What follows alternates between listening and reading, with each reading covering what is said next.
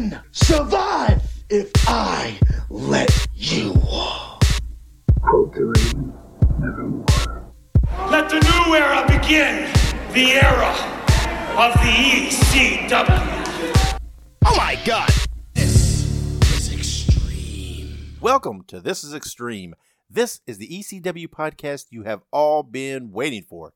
My name is Dave Dynasty, and I am your host for this podcast, and we are glad you joined us for our debut episode. In this episode, we are going to talk about August 1994, the birth of Extreme. Before we do that, let me talk to you a little bit about what this show is all about. We are going to take deep dives into the history of ECW.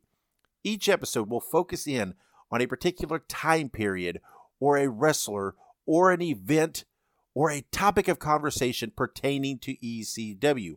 We will not be doing television show reviews. Now, we will mention the episodes of the show within our discussions because they will be relevant to those topics. Now, if you like television show reviews, I highly advise you go out and check out the Reliving the Extreme podcast. My buddies over there have a great show. They dive into every episode of ECW television. Go subscribe to them. It is a great companion podcast to what we do here. In the future, we will have interviews with different wrestlers and personalities and behind-the-scenes people that you may not even know who they are, but will have played integral parts of ECW history. We will talk in depth about the historical timeline of events and happenings within this company. You're here and I'm here because we're all huge fans of ECW.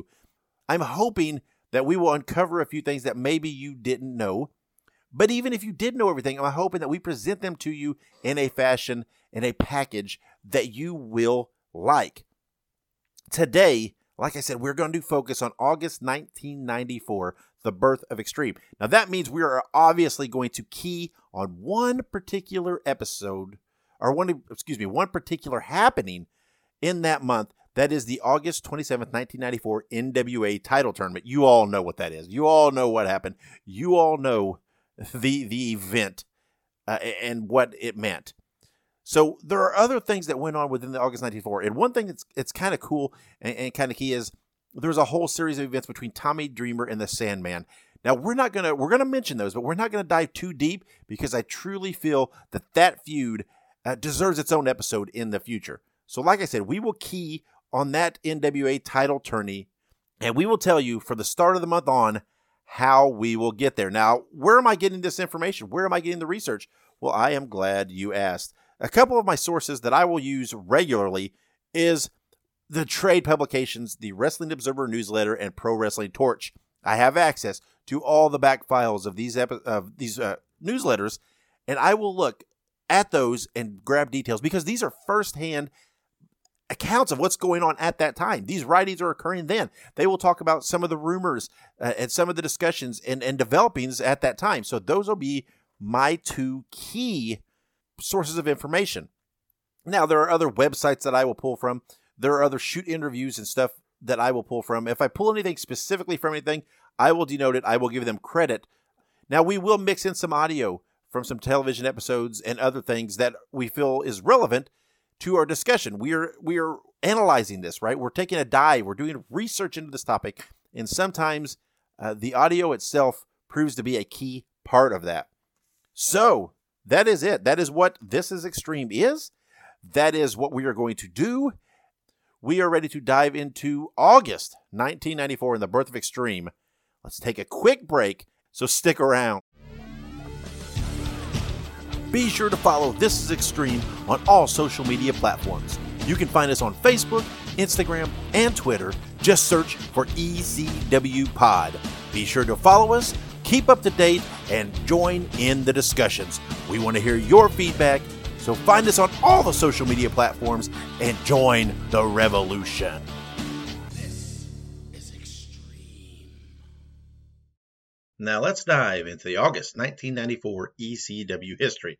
Let's begin by saying coming into the month, the ECW heavyweight champion is Shane Douglas, the television champion is Mikey Whipwreck, and the tag team champions are Public Enemy. So, pulling from the August 1st 1994 edition of the Wrestling Observer newsletter. It says that ECW is expected to start on MSG Cable in September. Now, looking at the details, they actually debuted on MSG on January 7th, 1995. So a little bit later than what this is rumored to be. They're saying that the next major ECW show scheduled is 8/13. Mikey Whipwreck will defend the TV title against Jason. 911 will face Mr. Hughes. Terry Funk will wrestle Cactus Jack. Now, they do say Cactus Jack is still under contract to WCW at that time. And the word that they are getting is that they're cutting off working with ECW. So they'll have to wait and see the confirmation of that match. As we know, Cactus Jack sticks around for a little while. So apparently the working relationship continues. Funk is not contracted at WCW. He does do some work with them occasionally, but he is an independent contractor, so he can continue to work for ECW. And this is the first mention we get that ECW will be holding a tournament to determine the NWA Heavyweight Champion, who will end up working for Jim Crockett. Yes, that Jim Crockett, who is trying to help revitalize the NWA. And they said the tournament is on August 27th in Woodbridge, New Jersey. Of course, we'll see in just a bit the location of that changes. Now, the first episode of Hardcore TV that we have for the month airs on August 2nd, 1994. Those matches were taped July 15th at the ECW Arena and July 22nd at the Farmers Market in Montgomeryville, Pennsylvania. Now, moving on from the August 6th edition of the Pro Wrestling Torch, there is a rumor here saying that it looks like ECW may go national on Showtime. They say that the deal is in the early negotiation stages, according to ECW. We will talk about a little bit more about this in a minute, as there's some other notes on it. As we all know, ECW did not ever debut on Showtime, but it is interesting to think what would have been, what could have been if at this point in 1994, ECW had went national on Showtime. That would have been very, very interesting. The Torch talks about an article written in the Philadelphia Inquirer by Clark De Leon. Now, this article I have pulled off of newspapers.com. It will be posted on all the social medias here. So if you want to read this full article and see it, go to our social medias and you can see that. Some of the highlights from this recap of the article has Leon saying, "It's bloody, it's hardcore, and it's the damnedest thing you ever saw." He attended the July 23rd ECW event at ECW Arena, this says. I'm not sure on that date because I believe the print date of the article may, I don't know. I'm not sure about the dates. This, like I said, though, this says July 23rd is the show that he attended. In the article, the reporter does refer to Paul Heyman as Gordon's partner in ECW. So that's interesting to note that at this point, that is starting to be information that is known. I believe Heyman is just, at this point, is just booking. But they refer to him as a partner here. Another quote says, "Philadelphia has taken the ECW as its own, sort of like baseball and apple pie." This is actually a quote from Shane Douglas. "When I first came here in August and I walked into the building, I went, oh man, this won't last long. And I've slowly seen this thing grow and grow and grow to the point where the rest of the wrestling world is watching, not just in this country, but all over Europe and all over Japan." Those are very prophetic words from Douglas.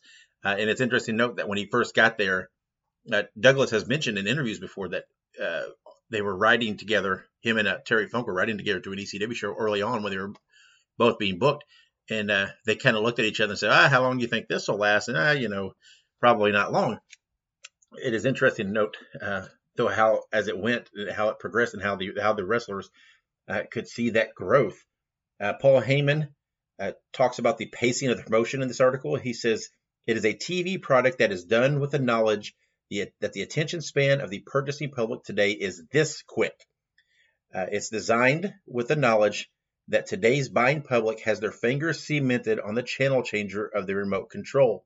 I'm the same way at home. If I don't like something, click on the remote. ECW wrestling is not a morality play.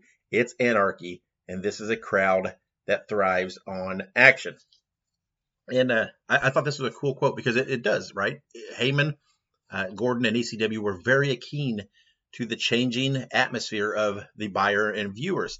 And this is also, it's very prophetic. It's even developed even more, right? Now it's not about programming, right? It's about clips and GIFs and video segments and trying to get sound bites out there and trying to catch attention in this overwhelming world of opportunity and options of media and everything being at your fingertips. And they were starting to see this then, and it's very cool to see how Heyman had his finger on that pulse. And just one other highlight from this article. It does denote that within a couple months, ECW will be on New Jersey Sports Channel and perhaps MSG, and then Showtime may be next. So there is that rumor and that note of ECW and Showtime, which of course we know did not develop. Now, moving on from the August 8th, 1994 Wrestling Observer newsletter, in this one they note that the next major show is on August 13th, the ECW Arena. And this is the first Observer note that the NWA title tournament will be taking place on 8/27 in Philadelphia, moved from Woodbridge, New Jersey. So where earlier they were talking about how it was going to be in Woodbridge, because I think there was a lot of fan pushback, a lot of fans making their voices heard there in Philly and at the ECW Arena. The tournament was moved to the ECW Arena. At this point, as of August 8th, this publication of this printing, no word on the talent list for the tournament, or if the tournament will have anything to do with NWA promoters elsewhere, including Jim Crockett.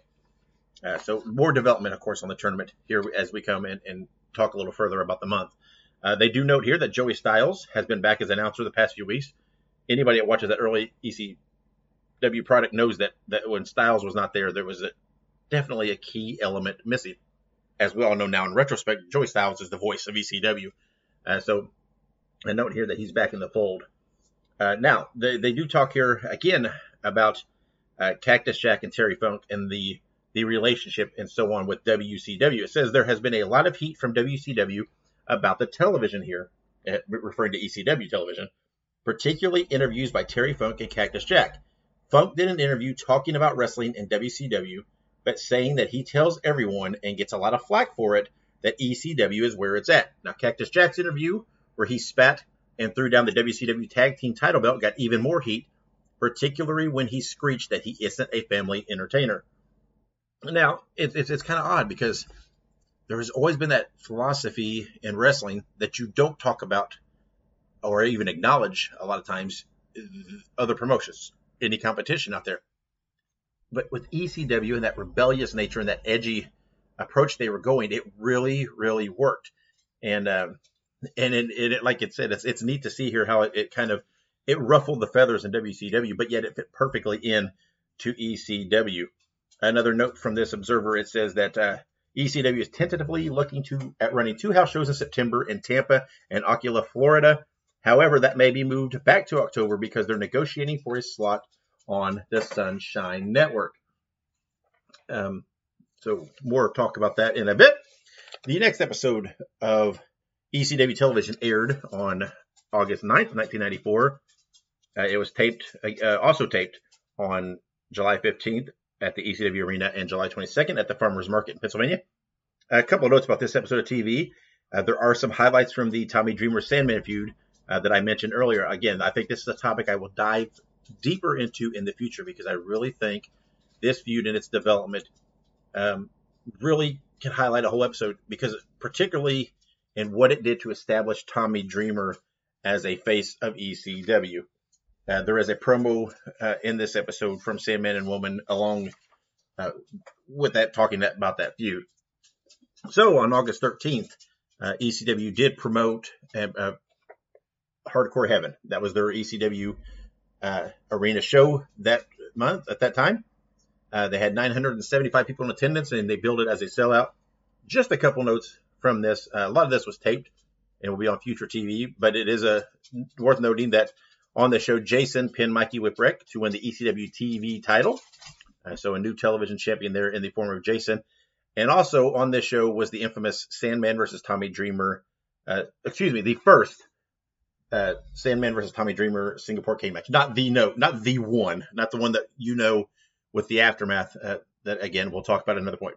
This one ended when Dreamer, I believe he grabbed the cane hit Sandman, may have hit the referee, I'm not sure, but there was a disqualification. It really wasn't much of a match, but it really kind of kicked off and ignited and took to a new level that Sandman, that Tommy Dreamer feud.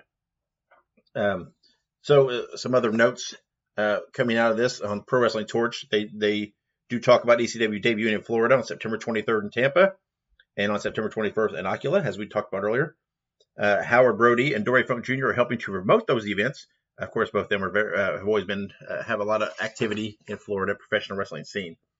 It says ECW has a show scheduled for September 30th in Hamburg, Pennsylvania, at an arena with a seating capacity around 5,000.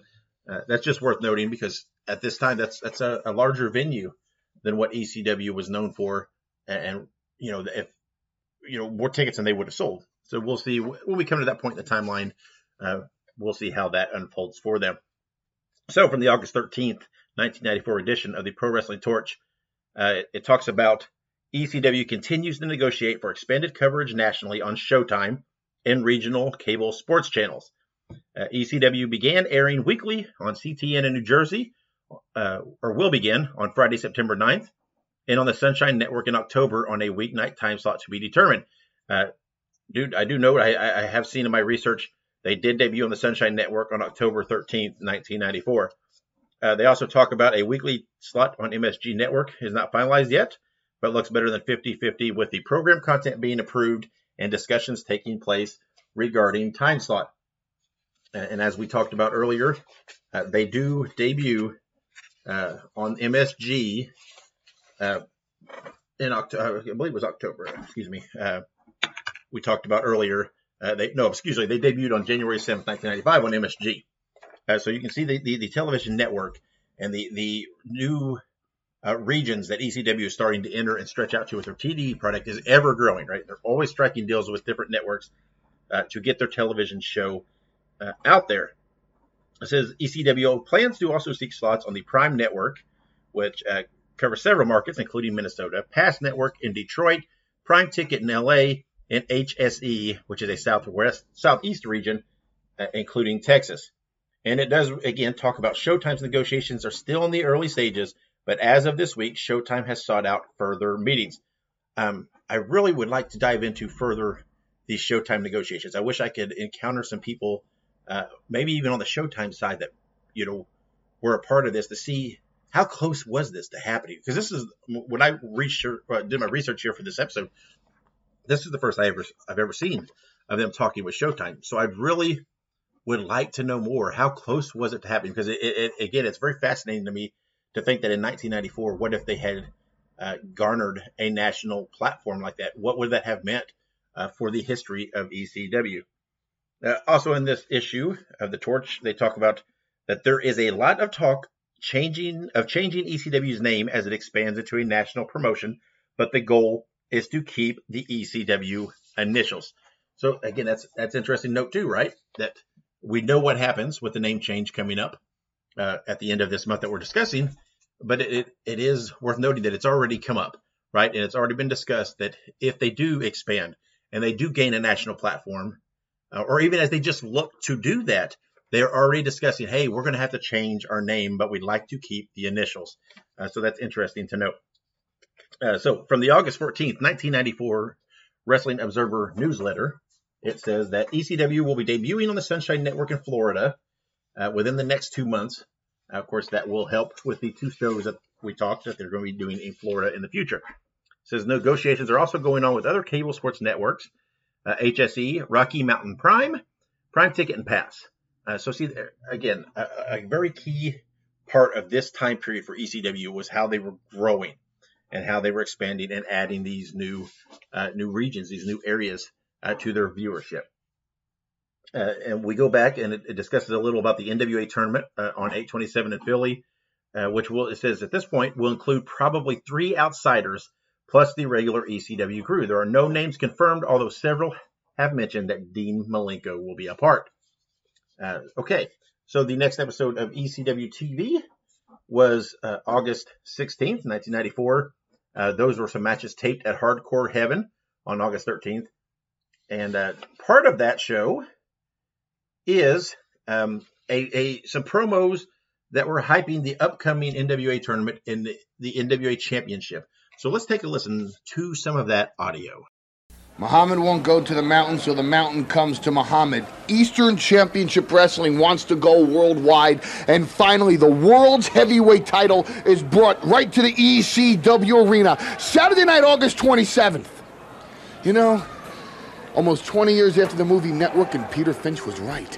I'm mad as hell, and I'm not gonna take it anymore. I'm mad as hell about these freaking whores who have pimped and raped and prostituted the sport of professional wrestling right down into the ground, right down into the gutter, right down into the circus with all the clowns. I'm mad as hell, and I'm not gonna take it anymore. I'm mad as hell because there's not one man that can truly represent professional wrestling. I'm mad as hell because the NWA wants to crown a world heavyweight champion, and there ain't one real, true, bona fide man left in this sport to carry on the torch of the almighty NWA. I'm mad as hell because there's not one guy that I can point to and say, hey, that's a real man. That ain't no clown. That ain't no circus figure. That ain't no cartoon. That's the type of man that I want to see on Jay Leno, on David Letterman, on Regis, representing professional wrestling. I'm mad as hell, and I'm not gonna take it anymore. And on Saturday night, August 27th, I'm gonna damn sure do something about it. I'm calling 911.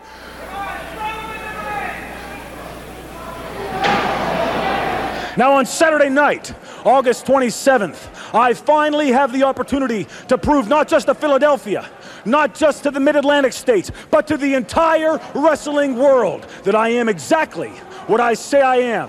The franchise of professional wrestling, the greatest athlete in this sport today. It has nothing to do with entertainment. It has nothing to do with who is on sitcoms in Hollywood. It has nothing to do with who can climb the corporate ladder in CNN Tower. It has nothing to do with who can kiss Ted Turner's ass. What it has to do with is who can be the greatest athlete in this sport today.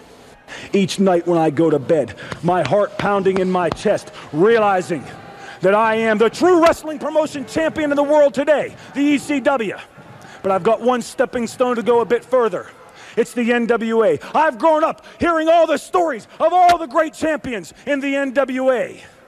The Lou Theszes, the Funk Brothers, and all the rest of them all the way down to 1990-something, when the NWA came out of existence because Ted Turner squashed it and wanted to make it family entertainment. Well, that's fine for TBS. If they want a cartoon character, Hulk Hogan's your man. If you want a 50-year-old man, woo, saying he's world's heavyweight champion, that's fine. If you want a man who wears a bra better than any woman I know, the American dream doth the road to the man for you. But if you want a wrestler, if you want a franchise, if you want an athlete, the man that you want is standing right before you, live and in living color, and calling himself the franchise of professional wrestling. You see, it goes like this, and I'm talking to you, Dick Flair. You've gone around long enough saying that you were the man. To be the man, you gotta beat the man. In 1994, I say that Shane Douglas is the man. And if you don't like that, Ric Flair, you can come up and seed yourself in this tournament. I'll pull any strings I gotta pull. I'll give you my seed, and I'll take the last seed and climb myself up that ladder just to get to your bleach blonde ass. Now, Ric Flair, the sweat on my brow and the blood that I've bled in this sport and the tears that I've cried when I first broke in and getting beat up goes like this. On one fateful night in 1994, August 27th, in ECW Arena, the NWA tournament will be held to find out who is the man. I say it's me. And I say this, Ric Flair, if you don't like what I'm saying, come and try to take it away from me. Come and try to make me take back my words. Because once I win the NWA title, Ric Flair, I've invited you to Philadelphia, to my backyard, and I know you won't come, the coward that you are. But once I win the NWA title, I'll challenge you to a match right there in CNN Center, right there in the Omni, right there at Center Stage, in Orlando, Disney World, it doesn't matter, in your backyard. As a shoot, Ric Flair, as a shoot, you and I Because I hate your guts, and I think you're a coward, and I think you're a chicken. So come face the NWA champion. Come August 27th, what I say comes true. And Ric Flair, Dick Flair, you're not off the chopping block just yet, boy. Look at the new wrestling champion of the world.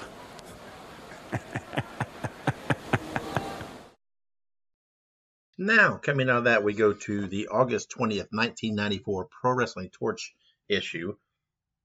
And this is where details really start to solidify on the NWA title tournament. It talks about on August 27th, the NWA board member and ECW promoter Todd Gordon is holding an 8-man single elimination tournament at the ECW Arena in Philadelphia to crown a new NWA World Heavyweight Champion.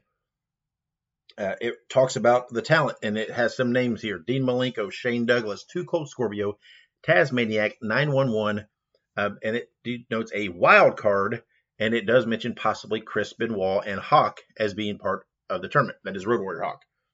It says NWA board member Dennis Coralluzzo says that he wants nothing to do with the tournament because it has not been planned through official channels. He says NWA board members Jim Crockett and Steve Rickard of New Zealand feel the same way.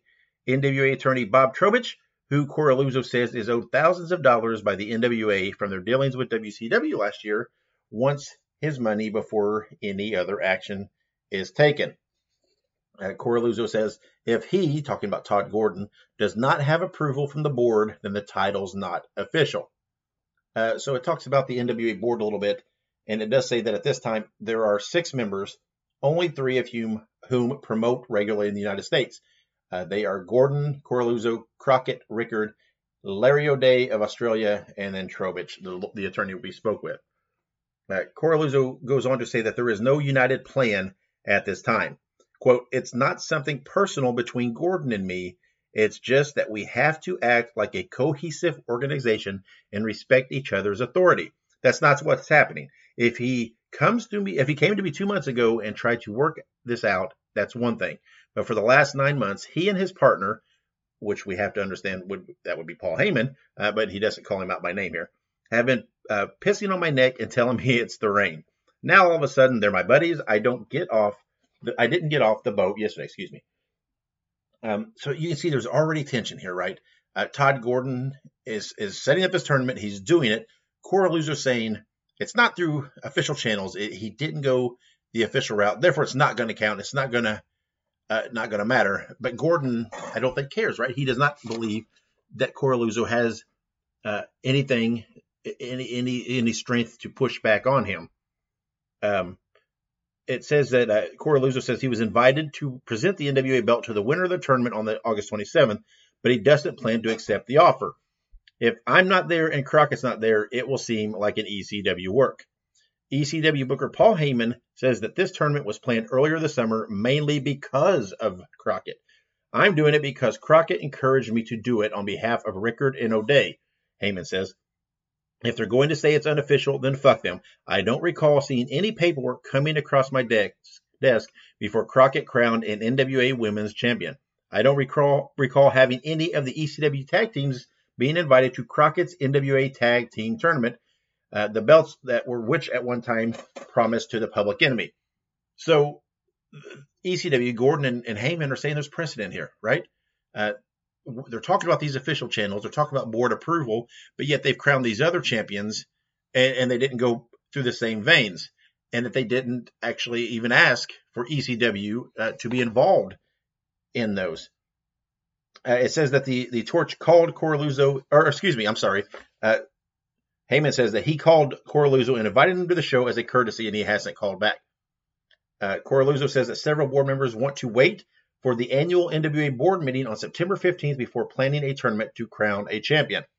Todd Gordon says the NWA tournament is made up of 4 of his regulars, 911, Tasmaniac, Shane Douglas, and Scorpio, and none of Crockett's wrestlers because, quote, none of his guys would make the top 8. They're either new guys or veterans past world title level status. And they do make a note here that Sabu is not going to be in the tournament because he will be in Japan at the time, and that Terry Funk will not be in the tournament because he, at this point, is scheduled to take part in the tag team grudge match on the same card. They says that the NWA does have concern that if Gordon crowns, for instance, Shane Douglas as the NWA champion without board voting, Douglas could be a, quote, company champion and other NWA promoters would not have access to him, defeating the purpose of having a so-called world champion. So there is a lot of concern here that Gordon holding this tournament, crowning the champion, means he will have the market on the world title and on the world championship, and that the other members will not get dates, will not get says in title changes, and so on and so forth. From the August 22nd, 1994 Wrestling Observer newsletter, Dave Meltzer talks about the controversy surrounding the NWA title tournament. And he says that Todd Gordon of Eastern Championship Wrestling is promoting on 8/27 in Philadelphia at the ECW Arena. Gordon has announced, he announced at his 7/16 house show in Philly that he would be promoting an NWA World Title Tournament, originally announced for Woodbridge, New Jersey, but after much complaining from his loyal Philadelphia fans, it was switched to the ECW Arena. However, the NWA at this point doesn't approve. It says Gordon, working with Crockett's blessing, and in fact claiming Crockett himself requested it, decided to run a tournament to create an NWA World Heavyweight Champion, reviving the title once again. Gordon said he was under the impression it was approval given by the board when Crockett made the suggestion to him. Others claim Gordon never sought out approval from the NWA board, which controls the title before making the announcement. Either way, NWA sources tell us as of press time, Gordon doesn't have approval to create an NWA Heavyweight Champion. After making the announcement, Gordon did attempt to make contact with Coraluzzo, both of whom consider the other as rivals because of the close proximity in which each runs indie shows. The approval of Coraluzzo and Crockett would give Gordon the majority needed to approve his tournament and his champion. As of press time, Coraluzzo was against having the tournament or giving the tournament approval, but was willing to give in, provided a contract is drawn up, giving the other promoters dates on the champion, putting it in writing that the champion would agree to lose the belt in the middle of the ring when the board decides to make a change, and also wanting a voice in who would be made champion, as his position on the so-called board gives him the power to do so. This contract is very important, as we'll see coming up in the situation and what ends up happening on August 27th. So just stay tuned for that. It says that Todd Gordon is still planning the tournament, which by the bylaws, without either Rickard or Coraluzzo's permission, he should have no right to do so. Gordon claimed he's now getting the feeling he's being set up, but that he's not going to be a party in what he calls gamesmanship going around, and said that he hasn't heard anything negative from anyone, either representing the NWA or on the NWA board. He said he's going to run a tournament and crown a champion no matter what, and said that the champion will be made available to Crockett or any other NWA promoter that wants dates on him. So there's already a lot of tension here, right? There's already everybody thinking that they're getting stabbed in the back, that there's side plans being run and everything else. When you get a group of promoters trying to work together, this is what happens, right? They cannot make a decision on these things, and it's very, very difficult, especially when there's already some tension between a couple of the promoters because of the area that they run. The newsletter goes on to say, so even if Gordon doesn't get approval before tournament time, he's already said he's going to run the tournament and use the name anyway. Now, this is a 10-man single elimination tournament, is at press time scheduled to include Shane Douglas, Too Cold Scorpio, Tasmaniac, 911, Dean Malenko, Chris Benoit, Osama Nishimura, and 3 others to be announced, one of whom negotiations are going on to be Road Warrior Hawk, but he hasn't officially confirmed at press time. It says the NWA legally could attempt to get a restraining order against the tournament, and as it is a trademarked name. Gordon appears to be banking that this won't happen, and he's probably correct. The NWA board already owes $5,000 in legal fees from its losing case last year with WCW that it hasn't paid, and nobody seems to want to ante up the money to keep control of the name. So it's already in turmoil, right? Gordon announced this tournament and that he's going to do it. He's banking on the fact that the NWA will not and cannot push back on him legally to do so, but yet the board is saying that, well, without their approval, this can't happen and it won't be official. So there's already all this tension. And to be fair, a lot of it is probably justified because at this point, there is probably already plans in motion of what's going to happen and what they're going to attempt to do.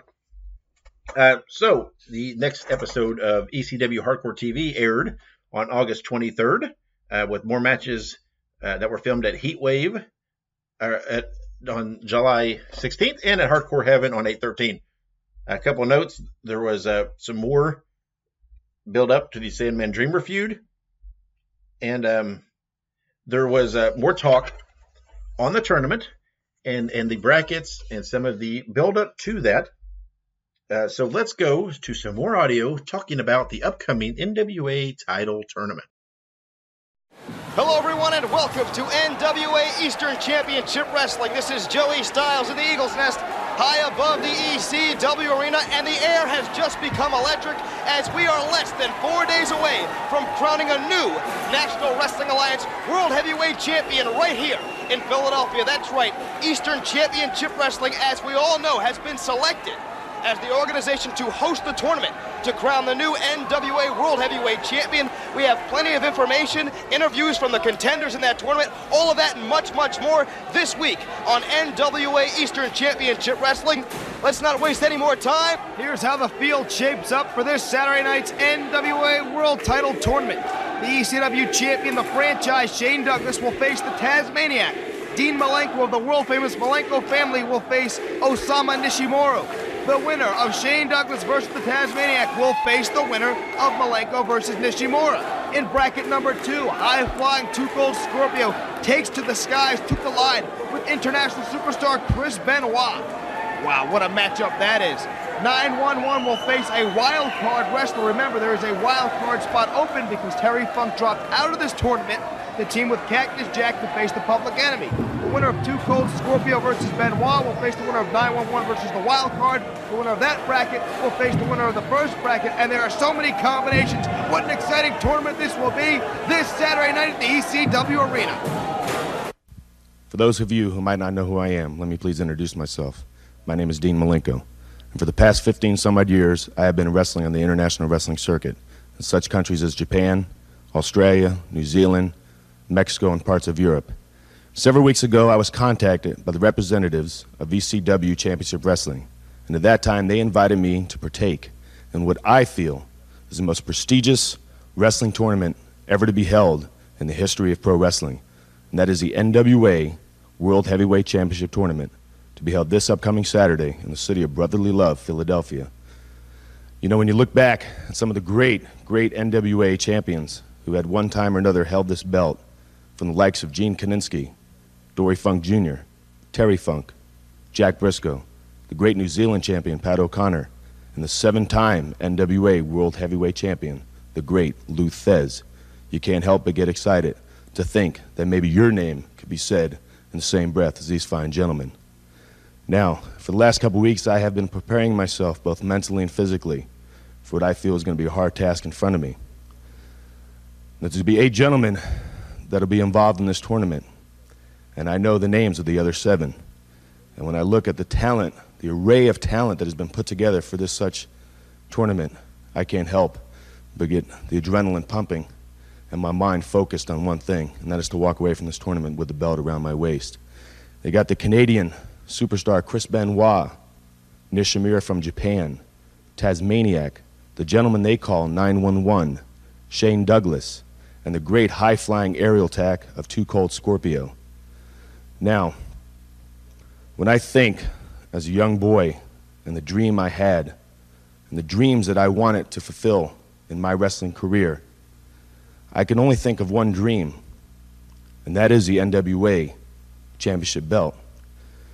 You know, everybody has dreams, but not everybody gets the opportunity to fulfill a dream. This is my opportunity. This is my time, my moment. When I step in that ring, whoever it's going to be in the first round, I will give 110% of myself. Now, I know a lot of people here in the United States might know my name too well, but when I leave Philadelphia on Saturday night, with or without the belt, I know one thing. That is, that the name Dean Malenko will be in the minds of many. NWA has a long history behind it. And like I said, there's been some great champions that have held this belt. And it's going to take a lot of effort, a lot of time. And you know, when I think of Philadelphia, I think of many great sporting teams, the Liberty Bell, but one thing I think of is Rocky Balboa, a guy who had a dream. I'm the Rocky Balboa now. What do you tell the people? Do you explain to them that the NWA was the first organization to ever crown a World Heavyweight Wrestling Champion all the way back in 1905? Do you explain to them that it's common knowledge that the NWA wants to have the third World Heavyweight Wrestling Championship? That the WWF has a World Heavyweight Champion named Bret the Hitman Hart who defends his title all over the globe? That the WCW World Heavyweight Champion Hulk Hogan next month will be traveling all over the world to defend his title? Do you then explain to the people that the NWA wants to step up to the plate, wants to compete with the WWF, wants to compete with WCW, and the NWA knows that after a year of politics and diplomacy and lawsuits and threats and boasts and brags and backstabbing among the promoters, that they finally have come together to unify and declare one man the best that wrestling has to offer, the NWA World's Heavyweight Wrestling Champion? Do you sit there and try to analyze how each of the 8 men that are involved have different motivations, have different reasons for wanting to be the World's Heavyweight Champion? Whether it be Dean Malenko, who has something to prove to his family, whether it be Too Cold Scorpio, who wants to provide something better for his family, whether it be the franchise Shane Douglas, who wants to prove something to the world, whether it be Chris Benoit, a protege, the Dynamite Kid, who just wants it for that personal satisfaction of knowing that he's the best wrestler in the world today. Do you want to think about Osama Nishimura, who wants to go back to Japan with the world's heavyweight title and achieve the recognition that's only been achieved in New Japan Pro Wrestling by people like Antonio Inoki and Masa Chono and the great Muda? I mean, you go down the list. How about the Tasmaniac? I mean, here's the guy. If you ever doubted the Tasmaniac's authenticity, I guarantee you, step into the ring with him and try to block one of his suplexes. When he gets his hands on you, he will earn your respect. I guarantee you. Is it the mystery man, the wild card drawing that nobody seems to know who this Joker is? Is it going to be 911, whose motivation simply is because I want to control the NWA World's Heavyweight Wrestling Champion? There's so many things for me to say to you people. So little time for me to expostulate on the virtues of the next man to be crowned the NWA World's Heavyweight Wrestling Champion. And I'm sitting here and I'm thinking to myself, do I call somebody on the phone and ask them their opinion? What do I do to convey to you people the importance of this Saturday night? Do I sit here and say, hey, the Public Enemy is going to fight the most hardcore tag team that's ever been put together in the history of professional wrestling, Cactus Jack and Terry Funk? Do I sit here and tell you that Terry Funk hates the Public Enemy so much that he backed out of the NWA World Heavyweight Wrestling title tournament just to get his hands on the Public Enemy? Terry Funk, who hasn't been the NWA World Heavyweight Champion since February 6, 1977, when he submitted to Harley Race in Toronto to the Indian Deathlock, when he already had 2 knee surgeries in the previous month. Terry Funk, who's wanted to be the NWA World Heavyweight Wrestling Champion, pulls out of the tournament just to get his hands on the Public Enemy, which leaves 1 slot open, and the other 7 men are grateful that Funk aren't in it because each man wants to represent professional wrestling going into the future. What do I need to tell you people? What do you want to know? How do I convey to you the importance of this Saturday night? Here's what I have to say. This Saturday night, professional wrestling fans all over the world, the hell with you. This comes down to me. I don't like what wrestling's all about anymore. I don't like what the sport has become. I don't like the shape that wrestling is in. So what do you do when you're in trouble? Huh? Do you sit down? Do you pray? Or do you call someone for help? I'm calling someone for help. I'm reaching out to the Messiah of the wrestling world. This Saturday night, I bring to you the savior of professional wrestling. The whole wrestling world will call 911. Now, from the August 29th, 1994 Wrestling Observer newsletter, it says, the tournament to recreate the National Wrestling Alliance World Heavyweight Championship is scheduled for August 27th in Philadelphia at the ECW Arena, and it seems, as of press time, to have been given the official NWA sanction. So this is a huge development here. says, after a week of haggling back and forth, it appeared the tournament would go on despite not being approved by the NWA board, which would hold the decision-making power. According to ECW promoter Todd Gordon, on August 22nd, he had reached an agreement with Dennis Coralluzzo, who would appear at the show, and along with Jim Crockett, would give him the 2 necessary votes out of the 3 board members to sanction the tournament to create the championship. And it says the more pragmatic ideal is that since they weren't financially prepared to go to court to enforce their power over the name, them being the NWA, if they wanted to block things, Gordon was going to do the tournament anyway, so they might as well go along with it. That was what Gordon was banking on all along, right? That he was going to do it. If he didn't have the backing of the NWA, what were they going to do about it, right? They were in no position, financially or otherwise, to do anything. So he was kind of banking on them being backed into that corner. It goes on to say, it had appeared for most of the week that Coralluzzo and the remaining board member, Steve Rickard of New Zealand, were against Gordon holding the tournament. Rickard wanted to wait until after the NWA convention scheduled for September 15th in Atlantic City before agreeing to a new champion, although reportedly after the situation was reported last week, he was for creating a champion and going along with the tournament because of the feeling that publicity made the organization look bad. So he was wanting to wait, Rickard was wanting to wait till after the meetings, but he felt that all this is negative press was really getting their quest to crown a new champion and kind of bring the NWA back to prominence, that they were getting off on the wrong foot here. But Coralluzzo, says, was pushing for a different wrestler, Chris Benoit, to win the tournament than what Gordon had picked and what Crockett wanted. As of Friday, it appeared the 2 sides had reached an impasse largely over the issue of who would win the tournament. Reportedly, there was a verbal promise made that would be put into writing this week before the tournament that the eventual winner would drop the title Benoit, although Gordon's booker Paul Heyman reportedly told Coralluzzo on 8/22 that they would steal Benoit as they had Sabu and Terry Funk, whom Coralluzzo had been using, and don't work dates in the area for him anymore. Crockett on Friday attempted to convince Coralluzzo to agree to Gordon's choice in the tournament rather than Benoit. It says that Crockett made a very scary statement that he had never even heard of Benoit, and that how could Coralluzzo know if the guy had the work ethic to be necessary to be champion. It is scary to me, and it shows maybe a little bit how out of touch Jim Crockett was at this time, that if in August of 1994 he did not know who Chris Benoit was. You would think that he would have known, but he didn't.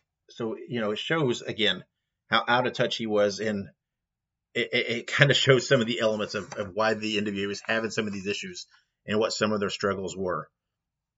The update is the single elimination tournament bracketing at press time was set for a Shane Douglas versus Tasmaniac, Dean Malenko versus Asumu Nishimura, Benoit versus Too Cold Scorpio, and 911 versus an as yet unnamed opponent in the first round, with the winners of the first 2 matches and second 2 matches meeting in the semifinals.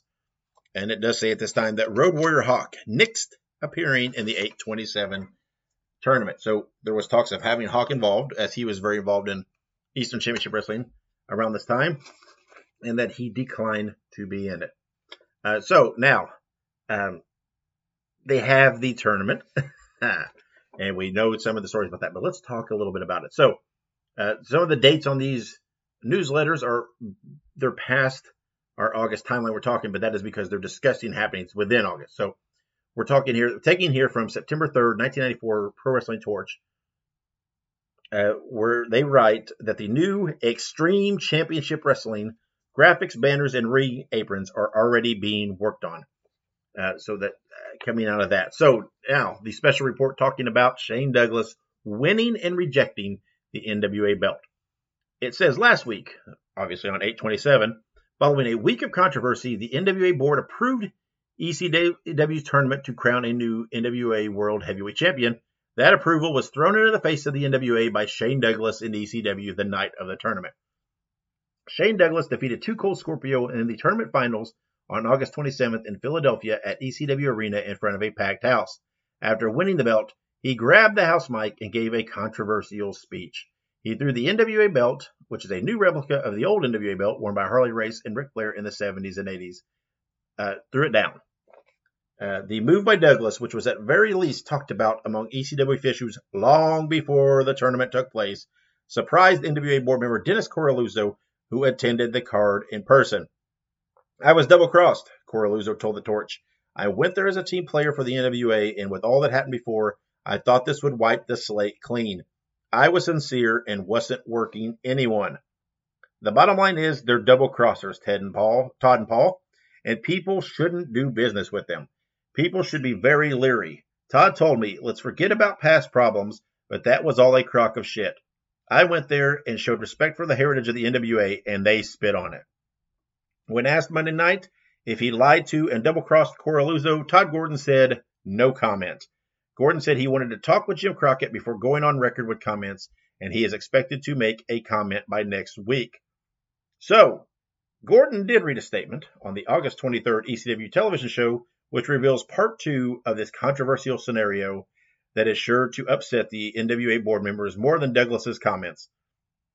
On the TV show, after Coralluzzo made a statement saying the NWA has jurisdiction over ECW and would be looking into taking action against Douglas, Gordon had this to say. A representative of the NWA board of directors took it upon himself to inform me that they had the power to force NWA Eastern Championship Wrestling not to recognize the franchise Shane Douglas as the world's heavyweight champion. Well, as of noon today, I have folded NWA Eastern Championship Wrestling. In its place will be ECW Extreme Championship Wrestling, and we will recognize the franchise Shane Douglas as our world's heavyweight champion. We encourage any wrestler in the world today to come to the ECW to challenge for that belt. This is the ECW Extreme Championship Wrestling, changing the face of wrestling.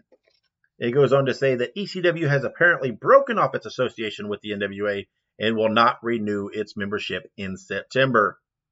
ECW, while perhaps alienating fellow NWA board members, has taken one more step towards establishing itself as an independent, unpredictable organization.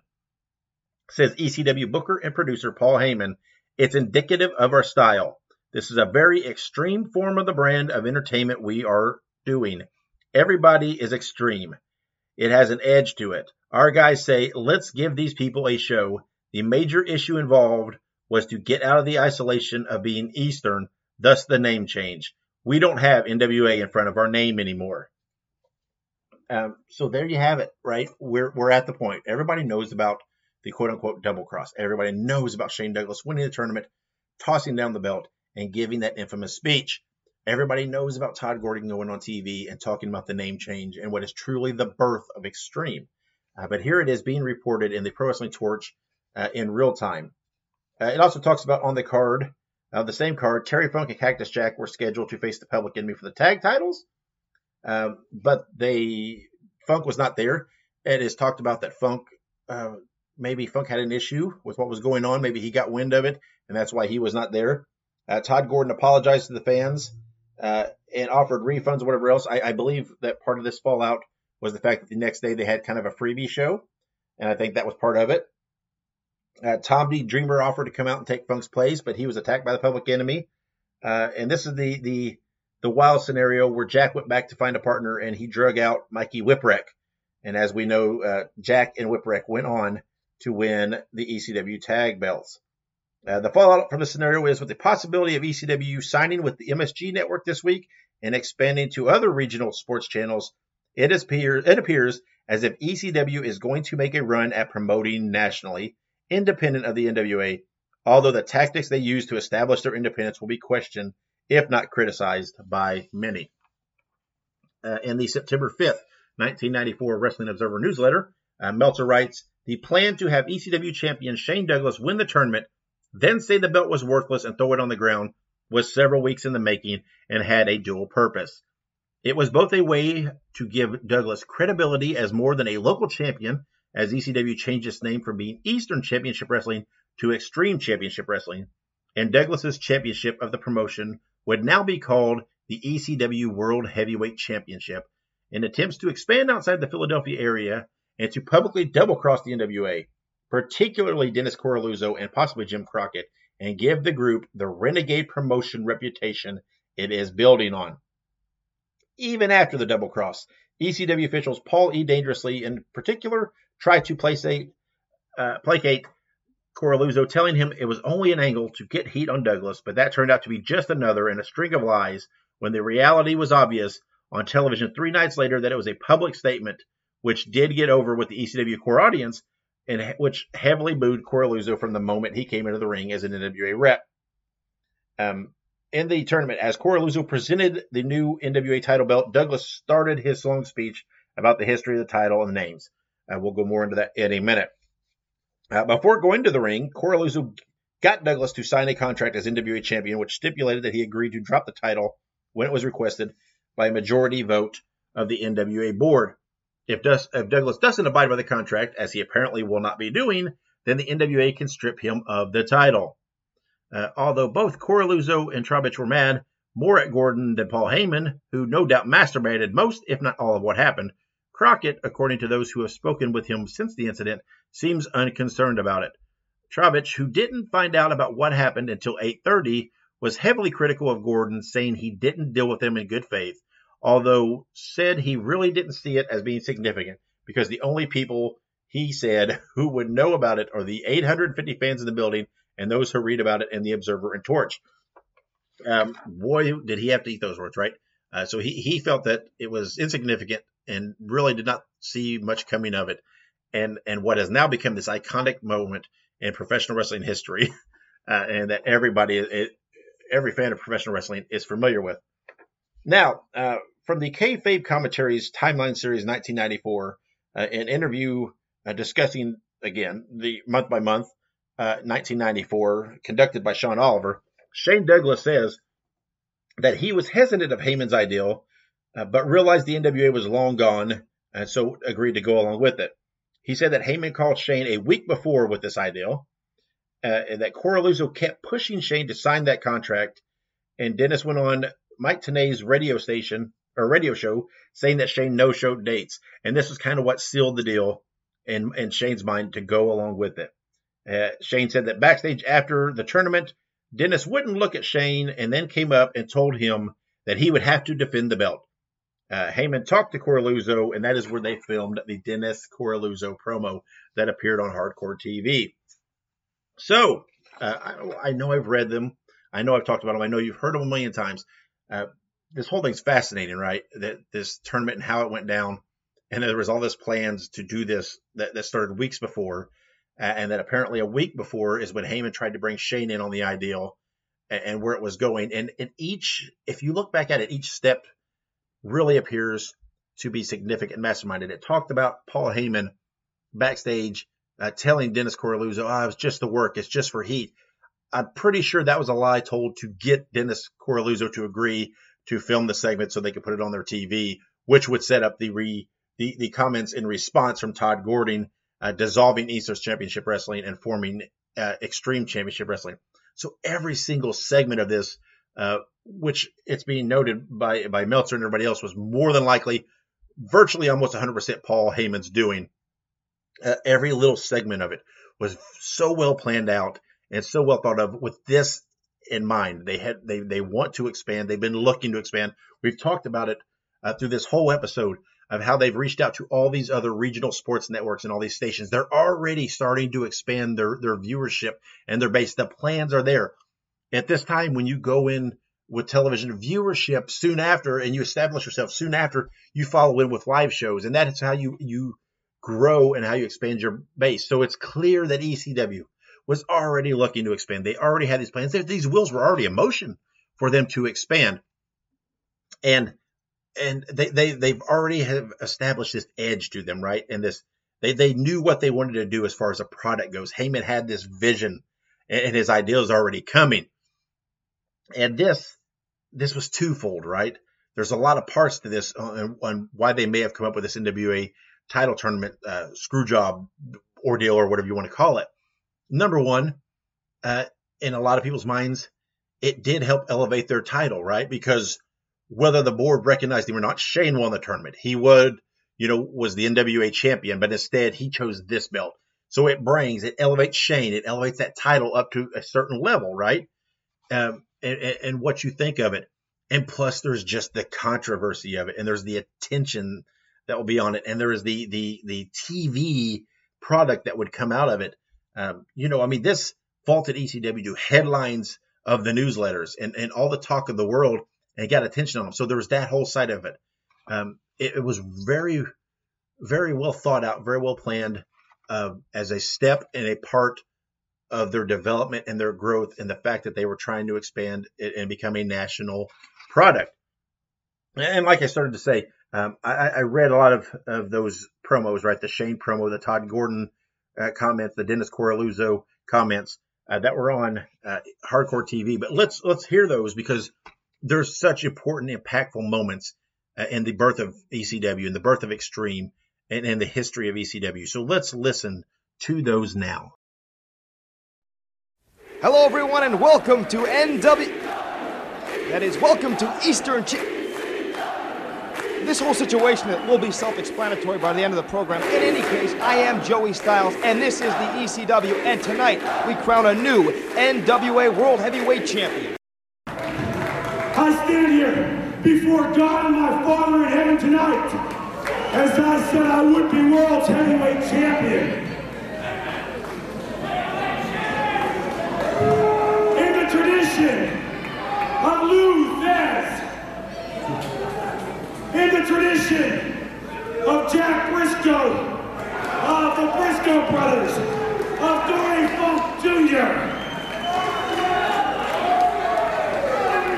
of Terry Funk, the man who'll never die.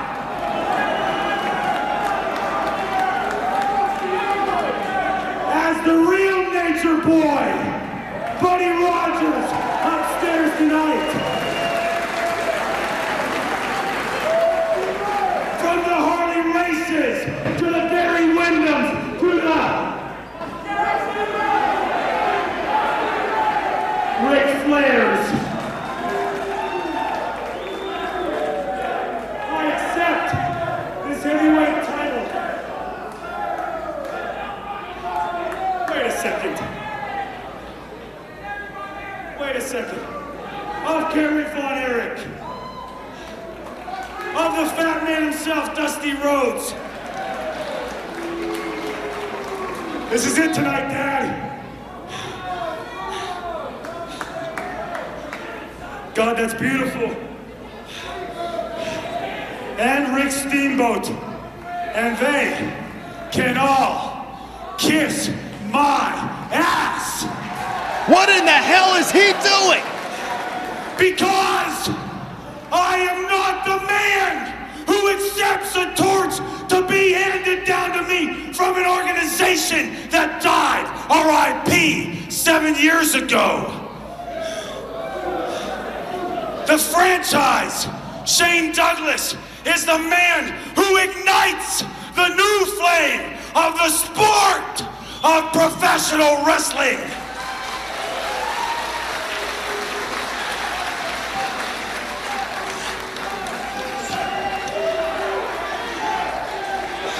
That's the ECW belt.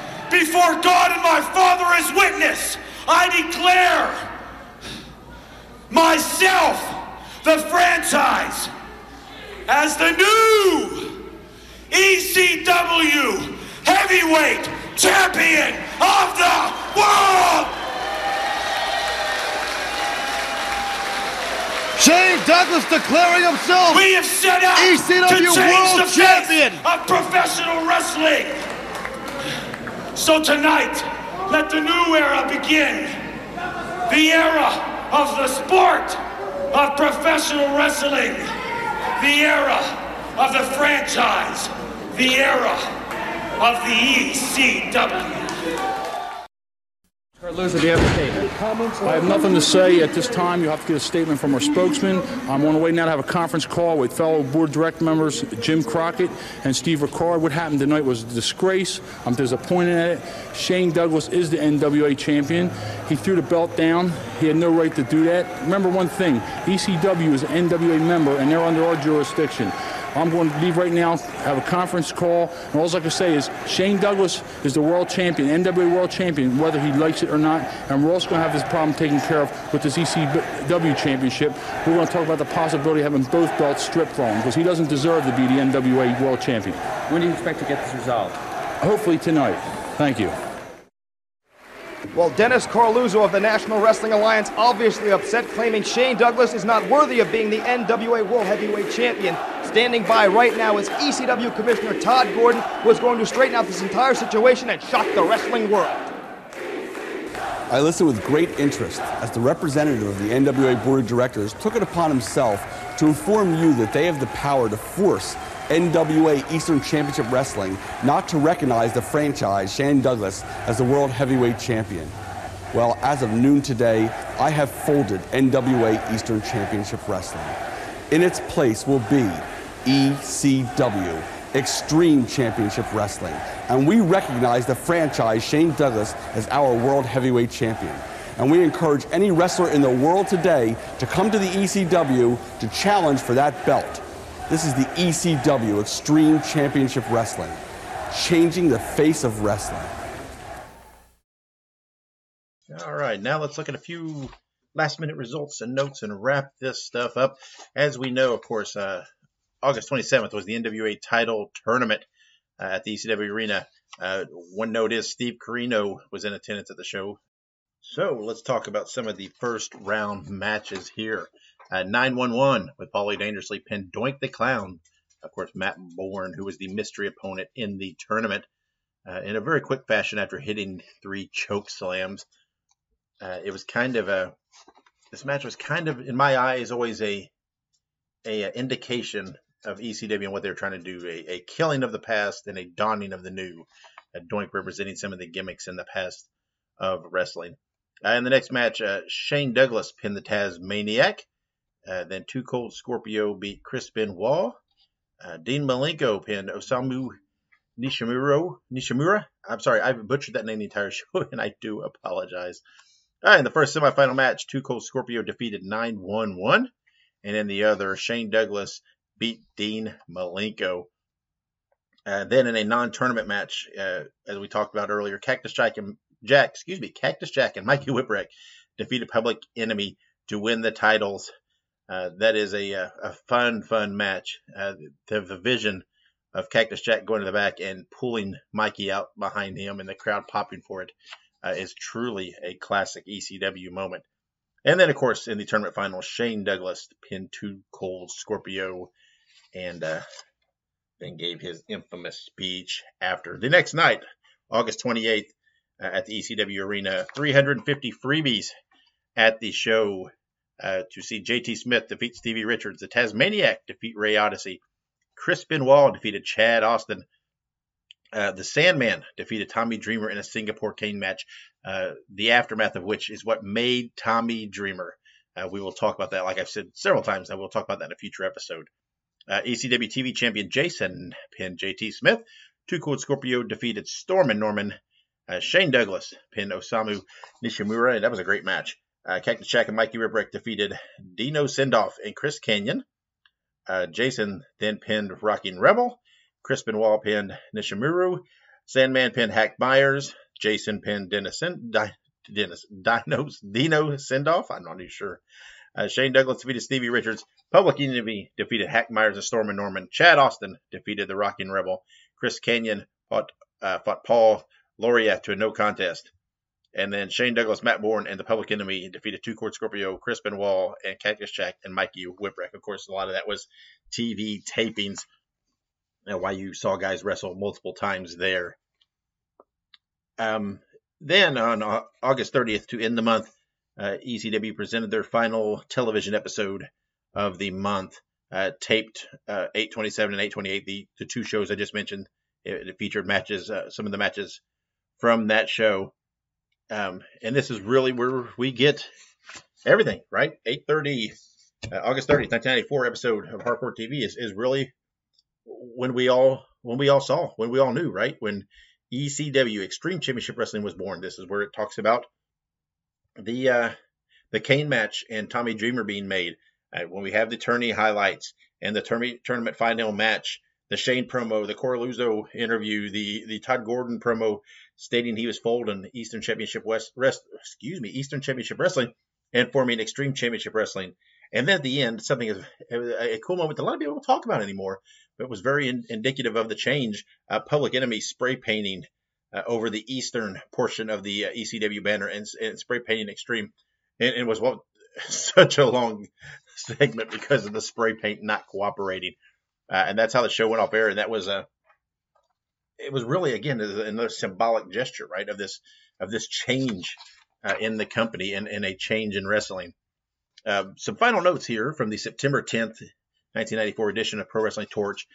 This is where Todd Gordon responds to the tournament controversy and everything going on. Gordon says, Jim Crockett came to me and asked ECW to host an NWA title tournament. To me, Crockett is the NWA, and we didn't need the other promoter's position for the tournament to be legitimate. I announced that we were hosting the tournament, and then all of a sudden, others in the NWA said we were horrible guys because we supposedly didn't go through proper channels. In my opinion, we were asked to do this so he, meaning Crockett, could eventually have a company champion like in the 80s. Then Dennis Coraluzzo began running his mouth. How could we possibly work together with him saying we're trying to steal his talent and other things? That made no sense, and to take it public was inappropriate. Everything he was doing was against good business. As a result, I had to figure a way to extricate ourselves and leave the NWA. Afterwards, and that's talking about everything that happened there at the arena, we allowed them to some dignity. Coraluzzo cut a promo, and we aired it. The promo of, this is the notes from the Torch here. It says, the promo of Coraluzzo saying Douglas was not NWA champion did air, but immediately after Gordon used the promo against Coraluzzo in the NWA, so the reason ECW was pulling out of the organization, Gordon admits asking Coraluzzo to make the statement was also self-beneficial. When asked if his actions that night towards Coraluzzo were disingenuous or dishonest, Coraluzzo said, yes, we were very clever. Yes, this was a swerve. This guy had an obsession with his promotion for 18 months. He was begging for it. I had no regrets about the way this situation was handled. Coraluzzo faxed a statement to the Torch, stating that as of August 30th, 1994, the NWA has declared the recent heavyweight championship tournament held by ECW null and void. This is due to the conduct of Todd Gordon and the unprofessional attitude of Shane Douglas. Shane Douglas will never be recognized as a former NWA champion. A new tournament date is being set up now. So that's how it goes. Everybody out for themselves, out for what they wanted. And obviously, there's just no doubt Paul Heyman and Todd Gordon were playing Coraluzzo in the NWA the entire time to get to their means. And no matter how you feel about the scenario and the situation, it worked, right? What ECW became really, I mean, they were already on the rise, right? They were already on the growth. We talked about it even prior to this. They were already expanding in all these new markets on television and these new sports networks and sports channels. So they were already growing. But this marked it, right? This was the transition of we are a regional promotion to we are going to be something more. And they had to do that, right? They had to establish their identity. They had to rebrand themselves. And they did it in a way that was really impactful. And I know a lot of people with the current eyes would look at it and say, what was it? The NWA was not what it once was. It was this, it was that. And I get that. But if you keep in mind, there were not very many independent organizations out there, period, right? There was not a lot of companies in the market. So this was a big deal because the NWA was getting attention within the wrestling world, within the magazines, within the newsletters. And this really leapfrogged them. The ECW leapfrogged them, right? This used them as leverage, used them to gain what they could and to show. And again, what I always think, and feel free on social media, respond to me, give me your opinions on the situation. What it all boils down to, there are so many instances, and this being the biggest, of ECW establishing the old is gone, the old is dead, this is the new, we are fresh, we are new, right? The things that they were doing, the tossing aside of the NWA title and saying, nope, that's not it. This title is relevant. This title is what means something. The spray painting of Eastern and crossing it out and marking Extreme by Public Enemy on the banner. The first round of the tournament, 911 choke slamming Doink the Clown 3 times and pinning him in such short fashion. These were all, to me, very distinct, impactful ways to state the business has changed and we are that change. And they vaulted themselves. You can talk, I know you can talk size and business and dollars, and I get all that, right? But ECW vaulted themselves to the face of this new direction of wrestling, and they were trendsetters. And you cannot, I don't care what anybody says, you cannot deny that, right? WCW and the WWE both took and copied from ECW in the direction. I mean, there would not have been an Attitude Era, I dare say, without ECW. So, and this was it, right? This month of August of 1994, and in particular, the night of the NWA tournament really was it. It was the kickstart of this, and it was the beginning of Extreme, the birth of Extreme, as I'd like to coin here for this episode. But I think we have shown that there was a lot going on through that whole month, and even before it, with, like I said, the growth of ECW and their television networks, and their exposure and their markets, etc. These things were already in motion. So this was planned out ahead of time, and there was a lot of stuff in play. So, but I hope you enjoyed that. I hope you enjoyed the look at it. Let's take a quick break, and when we come back, we'll wrap this all up and send her home. So stick around. Support This Is Extreme and buy the This Is Extreme shirt. Show the world that you are part of the revolution and that you support our podcast and the history of ECW.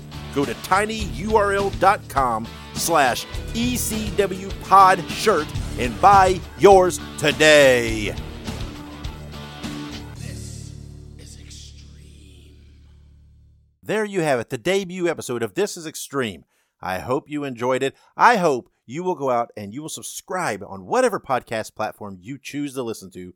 I hope you will share our posts, share our episodes, tell a friend, and then make sure you go out and rate and review. Hey, the only way we're going to grow, the only way we're going to get bigger and better is if you help us. We have to network. The bigger we get, the bigger following we get, that means the better guests that we can get on, the better access we can have to the information and the first-hand account from the people who were there. So make sure you help us grow and make sure you tell a friend that they need to listen to This Is Extreme. Make sure you follow us on our social media platforms. You heard it earlier in the ad. Just look up ECW Pod on all those platforms and make sure you follow us and join in on all of our discussions. Make sure you buy a shirt. That helps support the show. That is how we keep the lights on, how we pay for all of our hosting and etc. So make sure you go to tinyurl.com/ECW Podshirt and buy one. Show the world that you are extreme. Hey, if you got any ideas for future episodes, any topics of discussion, any time periods, events, whatever that you want us to dive into and take a look at, hit us up on those social media platforms and tell us. We love the feedback. We want to know, good and bad, what you think of us. Hey, this is our first episode, right?